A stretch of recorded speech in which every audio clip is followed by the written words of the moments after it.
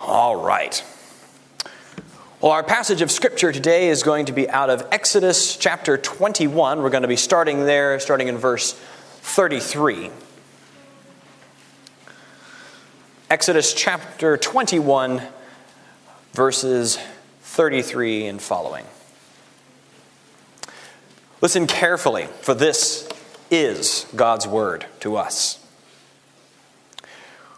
When a man opens a pit, or when a man digs a pit, and does not cover it, and an ox or a donkey falls into it, the owner of the pit shall make restoration. He shall give money to its owner, and the dead beast shall be his. When one man ox butts another so that it dies, then they shall sell the live ox and share its price, and the dead beast also they shall share. Or, if it is known that the ox has been accustomed to gore in the past, and its owner has not kept it in, he shall repay ox for ox, and the dead beast shall be his. If a man steals an ox or a sheep and kills it or sells it, he shall repay 5 oxen for an ox and 4 sheep for a sheep. If a thief is found breaking in and is struck down so that he dies, there shall be no blood guilt for him. But if the sun has risen on him, there shall be blood guilt for him, and he shall surely pay. If he has nothing, then he shall be sold for his theft. If the stolen beast is found alive in his possession, whether it's an ox or a donkey or a sheep, he shall pay double. If a man causes a field or vineyard to be grazed over, or lets his beast loose and it feeds in another man's field, he shall make restitution from the best in his own field and in his own vineyard. If a fire breaks out and catches in thorns, so that the stacked grain or the standing grain or the field is consumed, he who started the fire shall make full restitution. If a man gives to his neighbor money or goods to keep safe, and it is stolen from the man's house, then if the thief is found, he shall pay double.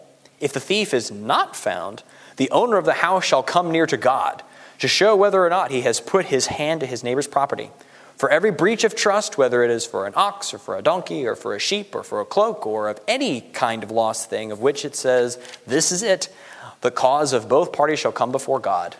The one whom God condemns shall pay double to his neighbor. If a man gives to his neighbor a donkey or an ox or a sheep or any beast to keep safe, and it dies or is injured or is driven away without anyone seeing it, an oath by the Lord shall be between them both to see whether or not he has put his hand to his neighbor's property. The owner shall accept the oath, and he shall not make restitution. But if it is stolen from him, he shall make restitution to its owner. If it is torn by beasts, let him bring it as evidence. He shall not make restitution for what has been torn. If a man borrows anything of his neighbor, and it is injured or dies, the owner not being with it, he shall make full restitution. If the owner was with it, he shall not make restitution. If it was hired, it came for its hiring fee. The grass withers and the flower fades, but the word of our God abides forever. By his grace and mercy may his word be preached for you. Let us pray. Heavenly Father, we thank you for this text that you have given to us. Lord, we thank you for your word in which every part of it is worthy of instruction and for training and for correction and reproof so that we may be equipped for your work. Lord, I pray that you would illumine our eyes to see this text this morning. And it's in Jesus' name I ask these things. Amen. This is another one of those passages where upon first looking at it, it's hard to see exactly why this is still here for us. Admittedly, probably not many of us have had a lot of dealings with oxen or sheep. We've not had them stolen from us, nor are we stealing them from our neighbors. We don't have a rash of sheep theft going on in Bruton today. But that doesn't mean that this text still isn't very, very practical for us to see. Indeed, there's a lot of things here in Exodus and in these laws that we're tempted to just skip over or not see the relevance for it. But yet there's a lot of principles and things and teachings that we can draw from these laws that are indeed useful to our lives and indeed practical for our lives as well, and things that we can point to as useful.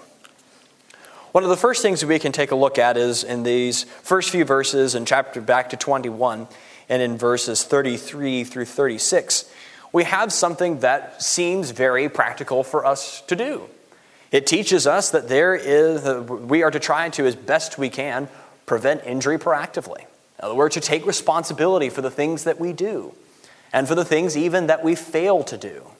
If we create a hazard, a potential hazard, and something happens in that, we're called to make that right. So while we don't have oxen running around, we do have, if we're playing baseball in the front yard, and due to our negligence, we smash the ball right through our neighbor's front window, there's a call to restitution there. Or there's a call if we're looking at if we are ignoring the maintenance light on our car, and we're saying it's like, we'll just hang on to this thing, and it turns out there's something serious with our car. We slam down on the brake and nothing happens. We're liable for those things that we have ignored. Very simple and practical, and that's as much as we think that we can draw from this. But there's more. When we look into these passages, it's often hard for us to see exactly how gracious these laws are to us and are to the people of Israel here. Because since we don't deal with oxen, since we're not an agrarian society anymore, we don't see how important and what is being said here. So, for example, if you were to look in other ancient law codes, oxen are really important because that would have been your chief way of making money, a chief way of making a living. It would have been, an ox would have been comparable to a truck full of tools today, because your oxen could be used to plow, it could be used for food. Indeed, a lot of people tied their wealth to how much oxen that they had.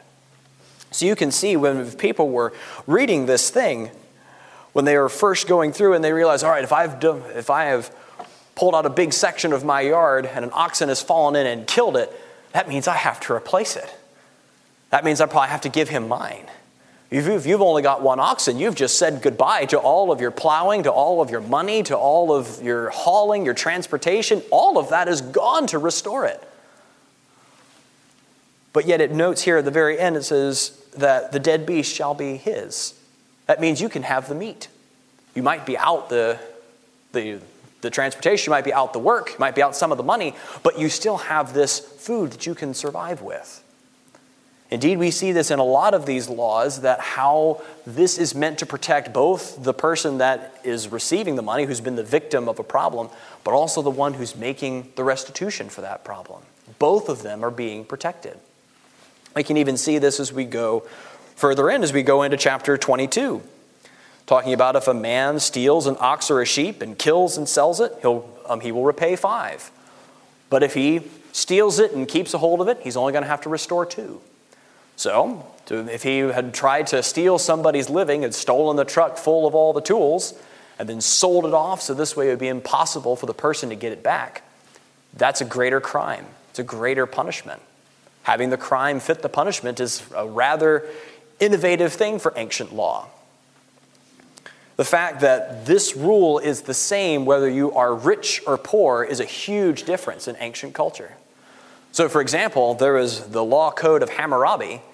You could have to, if you stole a sheep from somebody in the middle class, you might have to restore them tenfold for one missing sheep. Here, the maximum is 4. However, if you stole it from a richer person, someone who had more influence, you could be up to 30-fold of restoration for your sheep. And if you couldn't pay anything, if you weren't able to give back 30 sheep, and if you're stealing one sheep, you probably don't have 30 other ones laying around, then you would simply be executed if you couldn't pay. But this law would say, if you can't pay, you're going to be put into slavery. And as we found out last week, Hebrew slavery was very different. The maximum you could serve was 6 years. You could work, you had rights, and when you left, you could keep. So you could work your way back. You weren't just simply executed. We tend to think that when we look at Old Testament law, it's like, this seems really harsh. But as we look back, this is actually quite a merciful law. This is something that is making sure that both the one who is sinned against and the sinner is both protected appropriately. And there's one other thing that we can see here with these restitution models. Again, we go into verses 5 and 6, that if a field is destroyed, that you are to restore it out of the best of your own. If your animal gets out of the gate and starts eating up some of the grass of your neighbor's property, there's no dispute. It's just like, well, that wasn't a very valuable piece of grass. I don't really have to make that right. It says, no, you're going to make restitution out of the best. The reason for that is the call for God's law here is not just to restore the thing that was lost, but to also restore the relationship that has been broken. So restoring a relationship is what this restitution is about. You can imagine how you might view me if I was to come into your place of employment and somehow destroy it, whether accidentally or otherwise. If I was to simply restore to you what I had broken, I've done the minimum of all that I can do. I've just restored to you what you've already had. But you can still think back in your mind, it's like, this man still destroyed my entire office. I was out of this work for a week. But if I was to restore to you back, it's like, here's the best of everything that I have. I'm going to give you back double of what you lost. There's that restoration of relationship. There is the feeling that he feels remorse for what's happened, and there is an effort to restore this relationship. And that's what we see continuing into our latter part of these verses as we see rules for those that have lent out to neighbors. They didn't have banks with safety deposit boxes back in those days. So if you were going to go somewhere, you left your valuables with a neighbor. And they have a procedure. If your stuff turns up missing, your neighbor has a way of defending himself, has a process of going before God to make sure that justice can be served. So how does this work for us? Again, we're not in these situations. We're not in a place where we're called to, we don't deal with these types of things. But we could see how this situation can be applied into our own lives. There is a tendency in our society today to avoid as much responsibility as possible, to apologize and to make right as little as possible just to get ourselves out of trouble, to save face for ourselves. No one wants to take ownership for things. We want to try to find a way to block and blame and shift it off of ourselves as much as we can. But what this law is trying to teach the people is that there should be a willingness to, when we have truly done something wrong, whether we meant to or not, there is something that has gone wrong and needs that restoration. But there is a place that we can see this sort of attitude maintained in the New Testament. And it comes from a really unexpected figure. In Luke chapter 19, we find the story of Zacchaeus. Zacchaeus, wee little man that he was a very large criminal. Would have been hated in his society because he was a tax collector, a sellout to the Roman Empire, skimming off money to line his own pockets. But yet for some reason, this was the man that Jesus said he wanted to come to his house, shocking everybody else around him. And what we see is a change of Zacchaeus' heart when he recognizes that indeed he has stolen from his neighbor. But notice what he wants to give them back. Does he give them back twofold? Because that's the requirement of the law here. But he doesn't. He gives them fourfold back. In fact, we don't have time to take a look at this in depth, but in Leviticus, you don't have to pay back double if you confess that you stole it. If you confess that you stole it and bring it back, you only had to give 125% back. A quarter of the value of what you've stolen was in restitution. Here, Zacchaeus is admitting what he's done, repenting of his sin, but he is giving back extra. And beyond that, he wants to give back half of his goods to the poor. As one commentator pointed out, he wants to serve the Lord immediately in the very area that he was sinning against God most, which is his money. This is a heart that has been transformed. A heart that recognizes the grace that has been shown to him so deeply that he says, I will give back even more than I have to because I want to repent. I want to make this right. And the only way that he can have such a heart like that is if something like that has been done for him.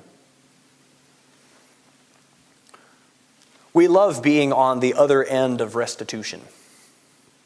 We love having someone come back and say, it's just like, well, I have really done you wrong, so let me give you back this plus extra. It's harder when we're on this side, on the other side of that, especially when on the other side of the sin is God himself. We can see how if you have done that, the punishment would fit the crime here in this Old Testament passage. You stole an ox, you give 2 back. You stole it and killed it, you give 5 back. But how on earth can we repay something where we have sinned against the God of the universe? How do we give something like that back? How can we make restitution on a crime that's that large? How is it possible that we can make it good? And in our culture, we try very hard. We want, as best as we can, to make it good with God, so this way we don't owe anyone anything. We don't like to be in debt. But what we find when we look to our standing with God, we find that's a debt that's unpayable on our own. The only way, if we were to look at this with law, is just like, well, let's sell ourselves into slavery. Maybe if I can work my way for God, do good things for God, attend church, maybe go to the mission field, become a pastor, give myself up in service, and maybe God will love me. And that's not how it works either. There's no way that we could repay God back, no matter how much we work for him. No matter how much good we try to do to replace the bad that we've done, it's all tainted with the desire that I don't want to owe God.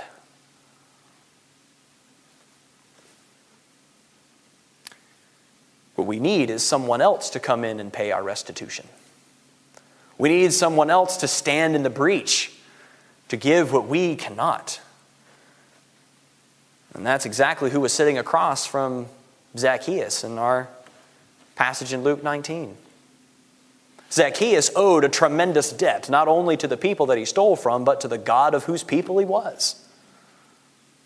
And sitting in front of him was the restitution. It wasn't his saying, I'm going to give back 4-fold and half my goods to the poor, that Jesus said, well done, welcome to the kingdom. You've paid your dues. You've got the admission. That's not how it worked. It was Jesus saying, I've paid that restitution. I've paid your debt with God more than you ever could. And on that basis, we can say, I've been restored to God. How much more do I want to restore to other people? To be gracious to other people when you've been sinned against, and to be repentant to other people when it's your turn, that you've been the sinner. We can be generous. We don't have to worry about making sure that we have gotten our due, that they're not taking more from me than is necessary. We don't have to worry about that. Be gracious to the people. Be reasonable. God puts that there. But it's to be generous and to say we have been restored from so much. God has provided that restitution. So what can we take away from this passage as a whole?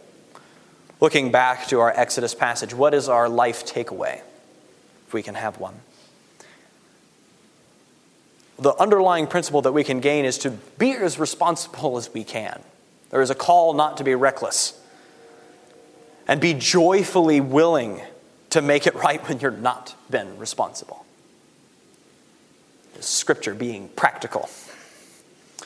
Being responsible as we can and joyfully willing to make it right when we're not, knowing that Jesus has forgiven you and has restored you to himself.